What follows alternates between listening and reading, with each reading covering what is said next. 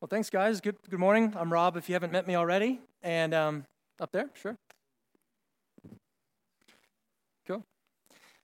Thanks, brother, for the opportunity. I met this guy back in March, was it? And we talked on the phone prior to that. And first of all, he's got a great name. He's got a lovely wife. And I thought, this guy's good.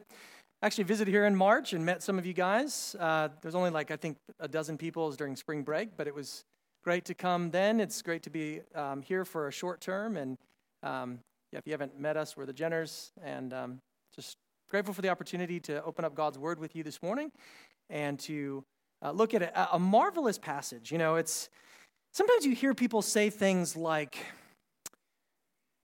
I guess it's meant to be, or it must be my destiny.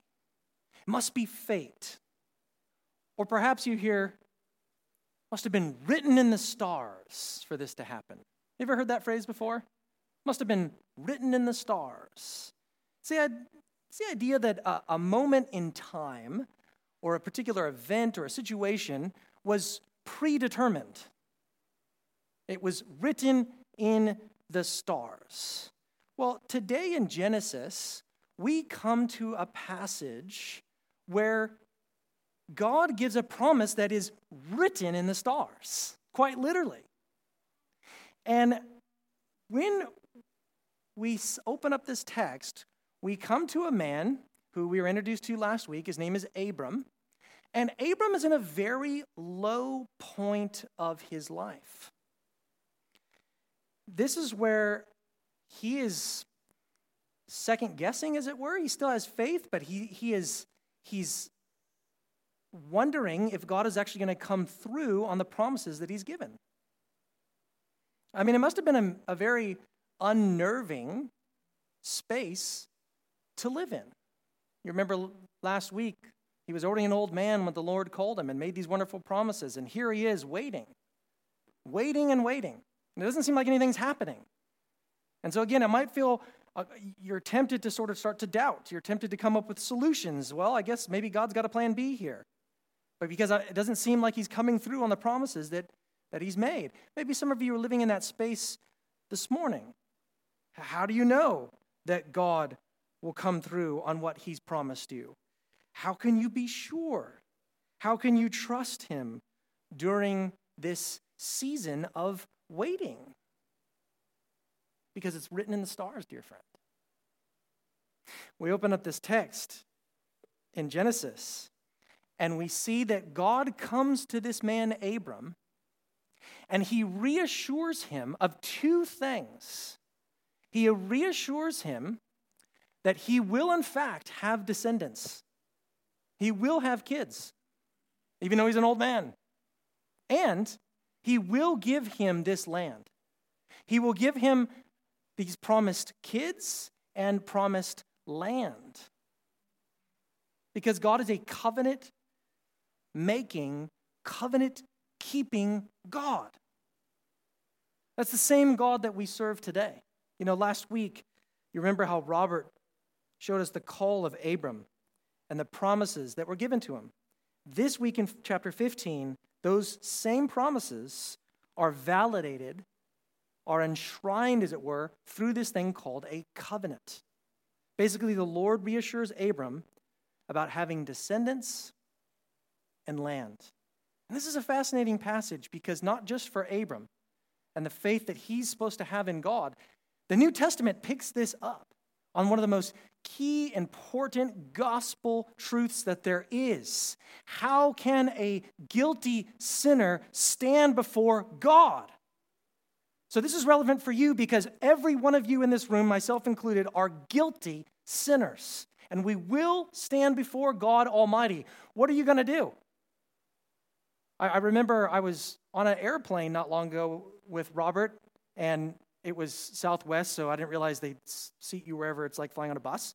And they seat you wherever, you can find a seat. And I sat next to this gal who went to Baylor University, and she wasn't a Christian. And I said, we're all going to stand before God, and what are you going to say? Like, if let me ask you this, the same thing, dear friend. If you were to die today, or eventually you will die, do you understand that? You are going to die. Hopefully it's not through some crazy plague or some terrorist attack, but you will die one day. And you're going to stand before God. And if the Lord says, why should I let you into heaven? Because you are guilty. How would you answer that question? This gal said, why, and this is a typical American answer, typical Texan answer, oh, I'm a good person. I'm a good person. And God, if he's a loving God, he should know that I'm a good person. The Bible says that no one is good, no, not one. No one does good. All have turned away. All have sinned. So this text actually looks forward to our greatest need about having faith. Not just general faith, not just a vague faith, not just, oh, we got to have faith, but actually faith to be justified by God through Jesus. So with this text before us, there's going to be two things that I want us to see. God keeps his promises, and he reassures this man about having descendants and about having land. Excited? Let's pray as we jump into it here. Lord, we thank you again for this privilege to open up your word. What we have not, give us. What we know not, teach us. And we are not, make us. For your glory's sake. In Christ's name, amen. So last week in chapter 12, we saw some massive promises made to Abram. Even though he was old, the Lord says that he'll make him into a great nation, that God himself will bless Abram by making his name great. Do you remember Babel and those fools that messed up and gave us all the languages? They wanted to make themselves, their name great. Well, God says, I will make your name great, Abram. Not only that, I will bless those who bless you, and whoever curses you, I will curse. And then catch this, all the nations of the earth will be blessed through you. All the folks from every tongue, tribe, and ethnicity will be blessed from this one desert wandering guy. Sorry, that's an Aussie term. One desert wandering guy. I will bless you. I mean, imagine, those are some pretty gigantic promises. Would you agree? Would you be pretty excited? It's kind of hard to take it all in. I mean, that'll get you up in the morning, right? I will make your name great. I will bless you. In fact, everyone on the earth is going to be blessed through you and through your line. I mean, you're probably going to be pretty excited. You're not going to wake up the next morning and just, all right, what's for coffee? Okay, what am I doing? I mean, you're going to be like, whoo, God Almighty, the creator of the whole heavens and earth, came to me and made these promises. And so, you know, you're telling your wife, Sarai, guess what? I've got this message. God came to me. Ooh, how exciting. And then a few days go by. All right, maybe the Lord's up to something that I'm not aware of. And then a couple weeks, not much happening here, followed by several months. And finally, the years roll by, which turn into decades, and nothing, as in zero, seems to be happening. In fact, the time that we get to this chapter, it's been nearly 25 years since God first made those promises. Let that sink in. Some of you weren't even alive 25 years ago. It's been 25 years, nearly, since God has first made these promises. It's easy to miss that. Look at Genesis 15. Notice here, there's just three simple words after these things, which refers back to the previous chapter for sure. But let's not forget that 25 years have passed. That's a long time to wait. That goes for us, it's like back to the late 90s. I was still in high school. 25 years of waiting. It's a long time to wait. And then one night, seemingly out of the blue, God comes. The word of the Lord, like a prophet. The word of the Lord comes to Abram while he's in his tent. And he has a message for this man. Let's look at it in verse 1. After these things, the word of the Lord came to Abram in a vision. Fear not, Abram. I am your shield. Your reward shall be very great. Okay, we got to step back here because clearly he's feeling a bit unnerved about something, right? Otherwise, God wouldn't have said, don't be afraid, fear not. But the question is, what is he fearing? What is he worried about? Well, in the previous chapter, we see Abram scoop up about 300 or so guys to go rescue Lot. And he rescued Lot from these 4 gangster-like kings.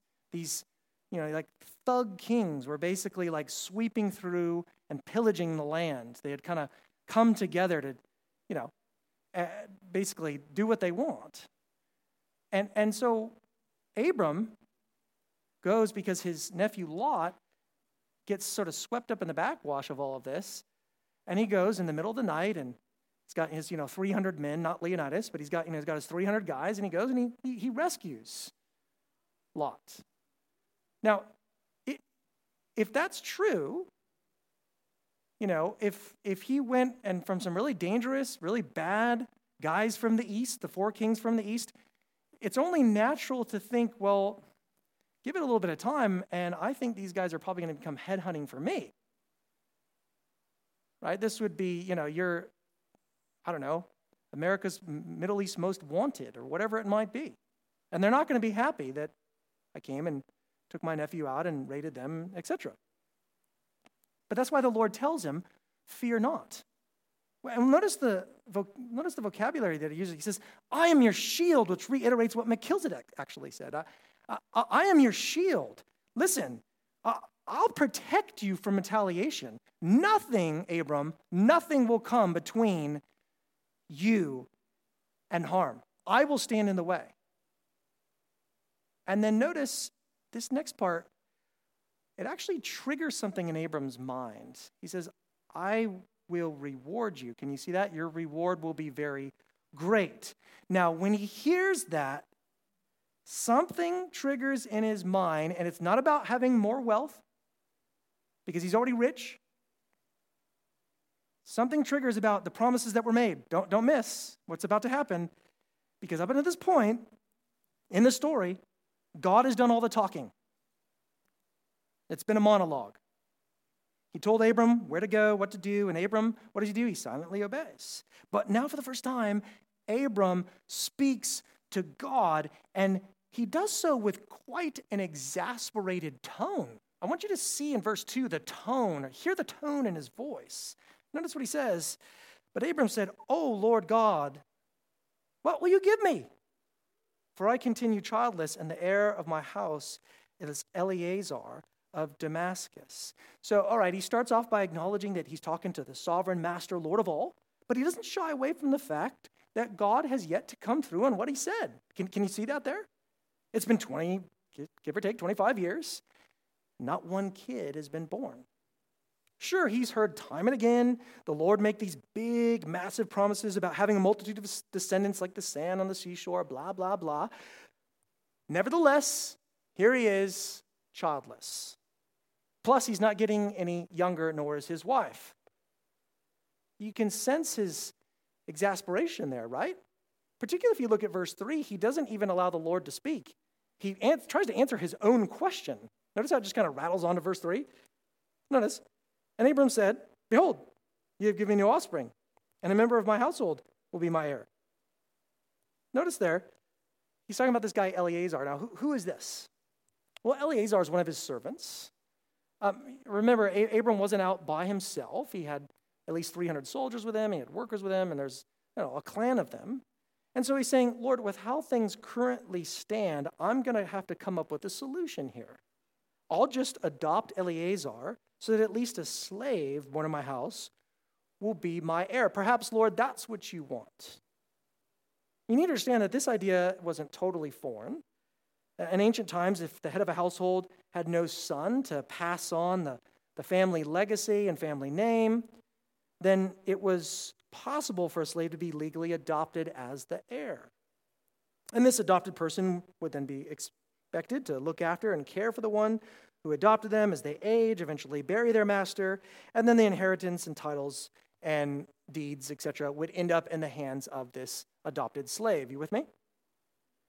Abraham looks over his situation and thinks, look, even though this is less than ideal, maybe this will be the case with myself and Eleazar. Do you understand? The struggle that Abraham is having here is a struggle that flows from belief rather than unbelief. It's precisely because Abram believes that he is struggling with what's happening to him in his life. You understand that? It's precisely because he believes that he's struggling. His dilemma is that he still doesn't have a child. And God has promised that he's going to be the father, right, of this great nation. But before that can happen, before he can inherit the land, have people and have kids, well, it'd be helpful to have, I don't know, maybe just like one kid, because he's still got 0. Abraham's struggle isn't because he doesn't believe God, it's because he does. Now, just pause here for a moment, friend. Abraham is the father of faith. He is talking to God, the creator of heaven and earth, and he has doubts. What chance do you think that you will have to stroll through this life without any doubt?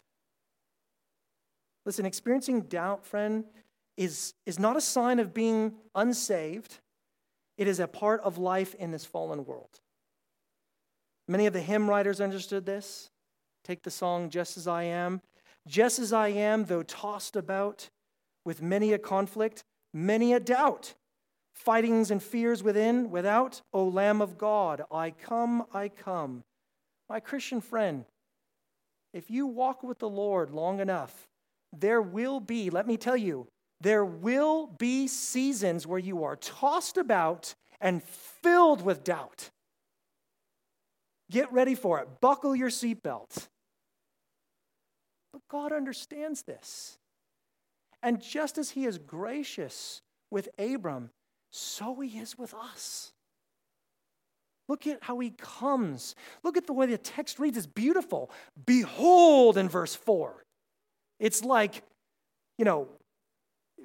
as the audience, we're kind of like, the light is now shining. The music's kicking on. Just as it's this depressed sort of melancholy music that he's in verses 2 and 3. Well, what are you going to give me? What am I, Eleazar? And then you hear, here comes like in Star Wars when like the rebel forces are coming like, like the music's turning up, right? And we can feel it in verse 4. Behold, look at the way it reads. And behold, the word of the Lord came to him. He says, this man shall not be your heir, your very own son. You're not going to have a surrogate son, Abram. Your very own son. And then the scene here is beautiful. He says, come outside, my friend, and let's do some stargazing together. Look at verse 5.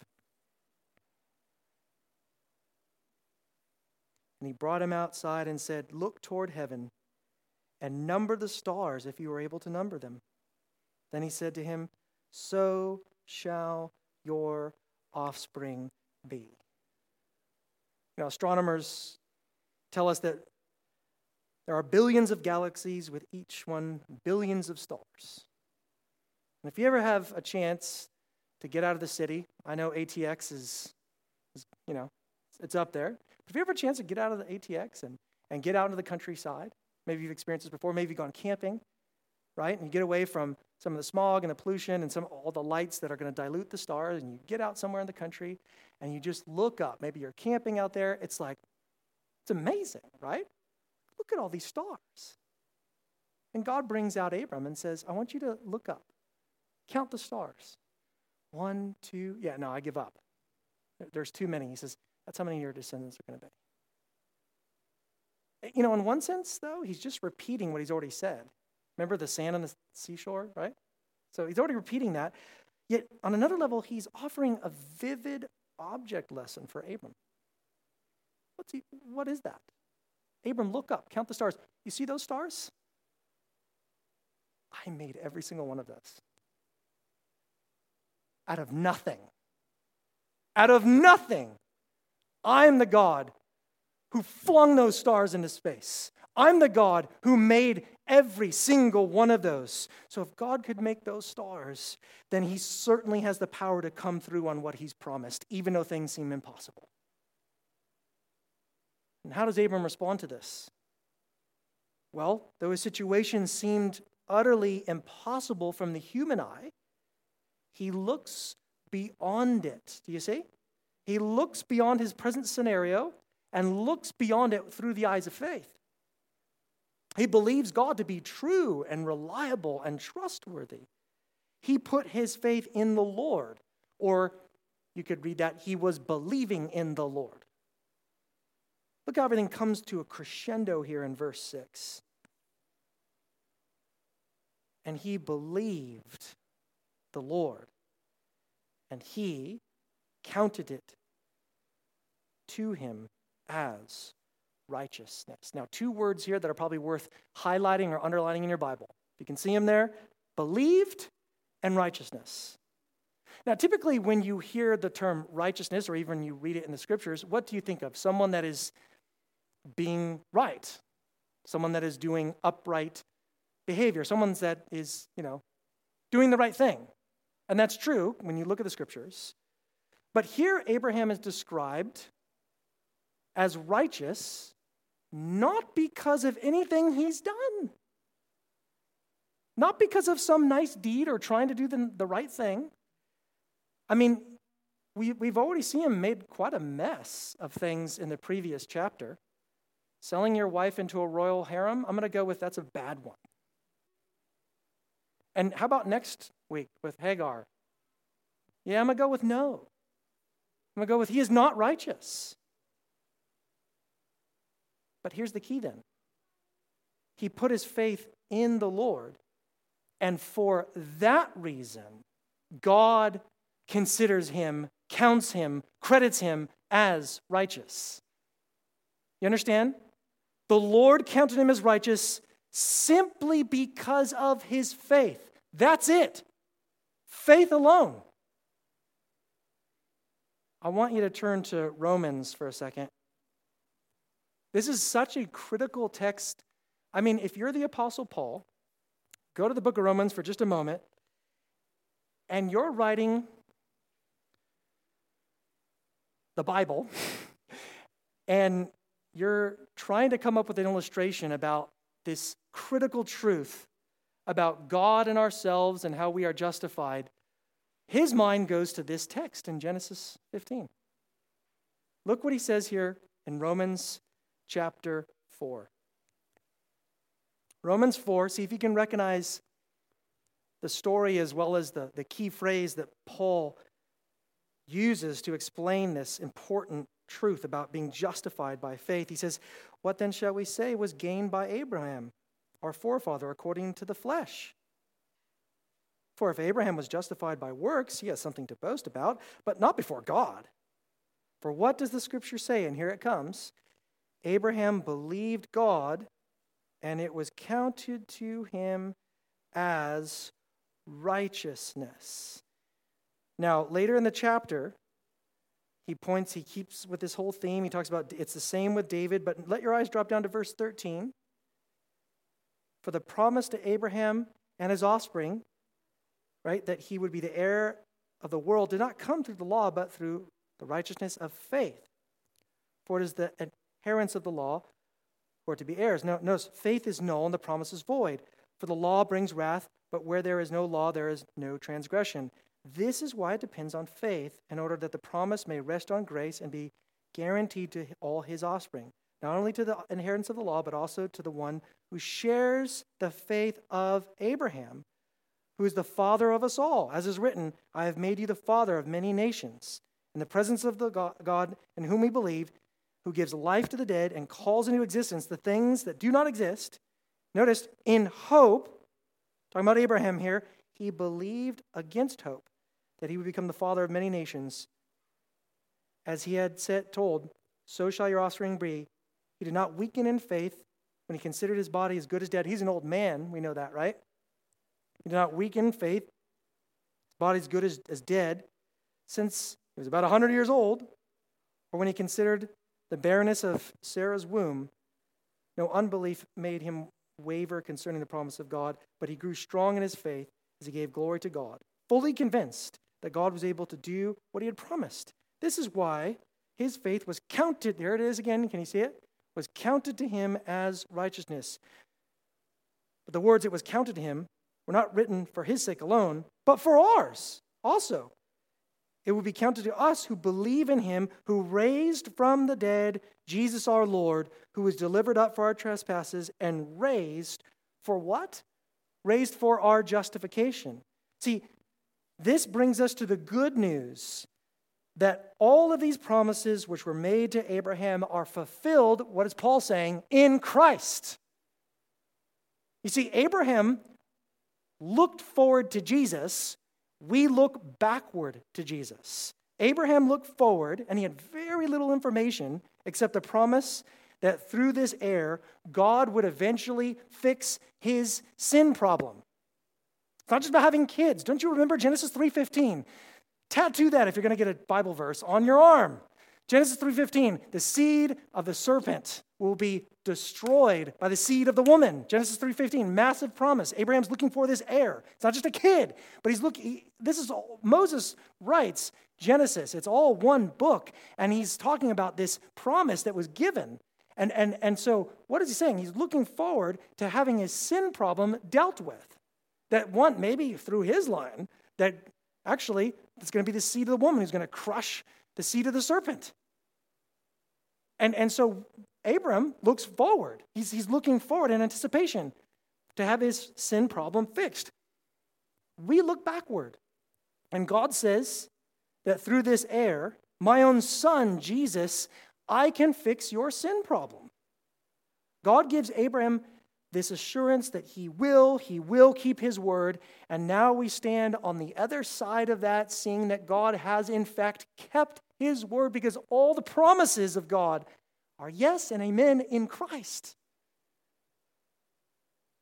Which answers the most important question. How can a man or woman become right before God, become right with God? Because we are not right in and of ourselves. We have sinned and rebelled against the Lord. And since that is the case, dear friend, you are not right with God. Because you come into this world guilty, like myself. This is why justification by faith is absolutely critical, because it tells us how somebody who is in rebellion against God may become right with him.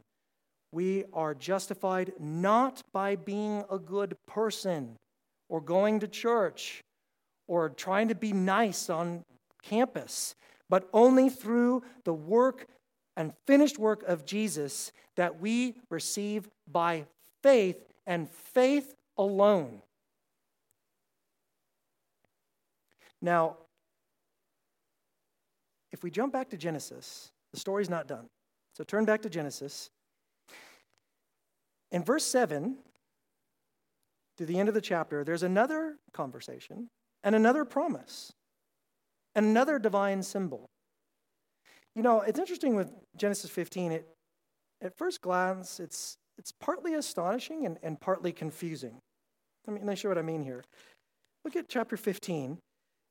There's these incredible promises that we just saw that are made to Abram.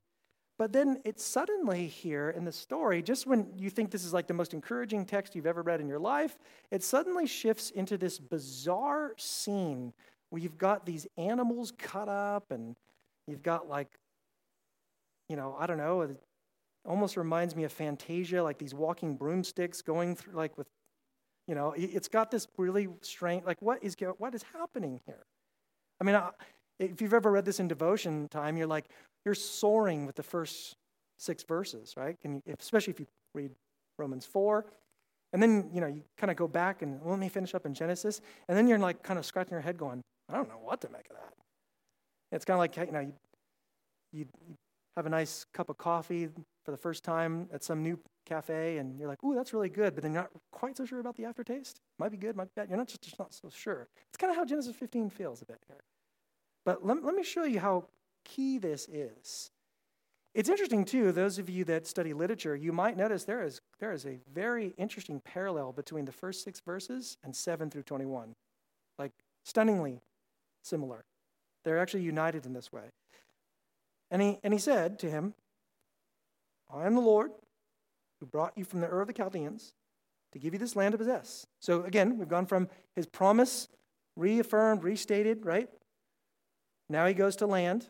So the promise of seed, now promise of land. I'm the Lord who brought you out from the Ur of the Chaldeans to give you this land to possess. But he said, oh Lord, how am I to know? You see how he's reassuring him there? Same idea. How am I to know? And then, what does he do? Bring me a heifer 3 years old, a female goat 3 years old, a ram 3 years old, a turtle dove, a young pigeon. All those things are in the sacrificial system, by the way. It's quite interesting.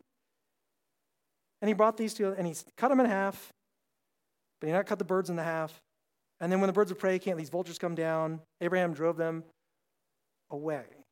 Now, what on earth is going on here?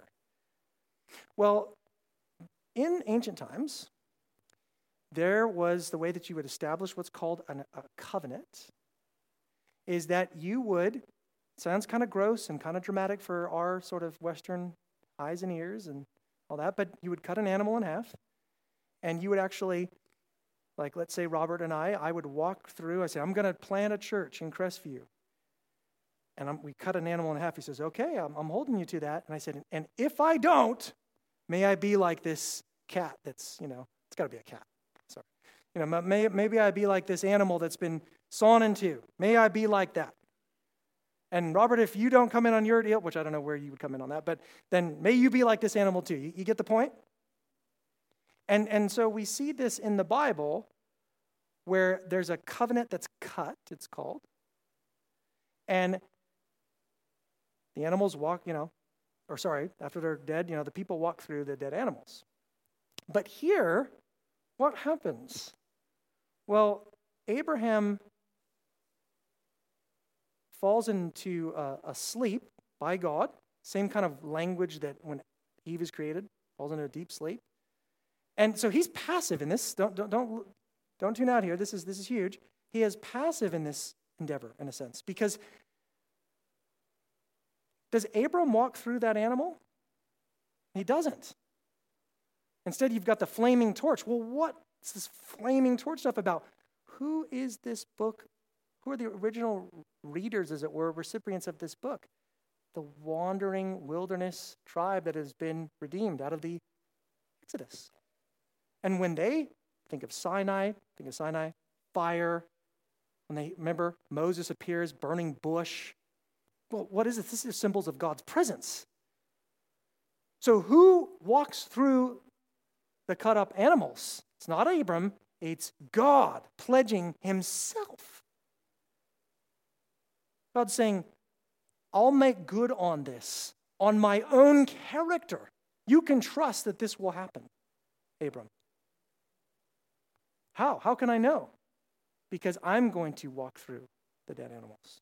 I'm going to pledge my own life on the line, as it were, here. I'm putting myself.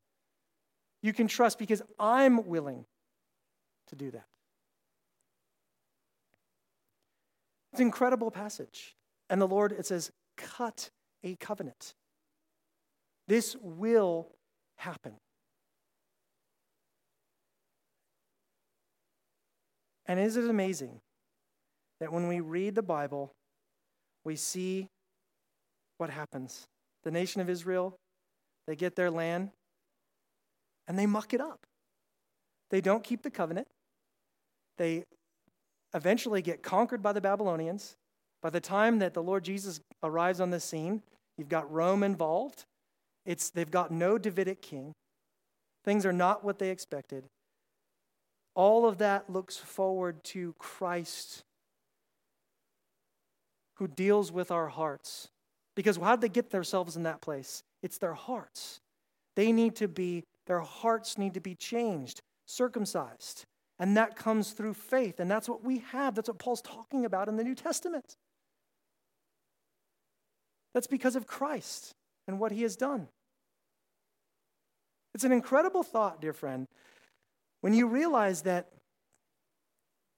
when Jesus was at the cross and hanging on the cross, he was and is sinless. But God treated him as if he was a sinner.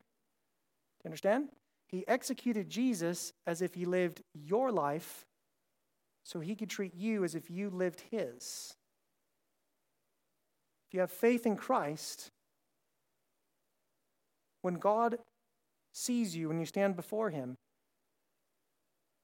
a righteousness that is not your own is given to you like it's cold day, like a jacket, like a garment. And you have now, if you have faith in Jesus, you have a garment, an outfit fitted for heaven because of the finished work of Jesus. So when you stand before God, he won't see your name, sinner. He sees his Son because of Christ and his perfect obedience on your behalf. What do you think?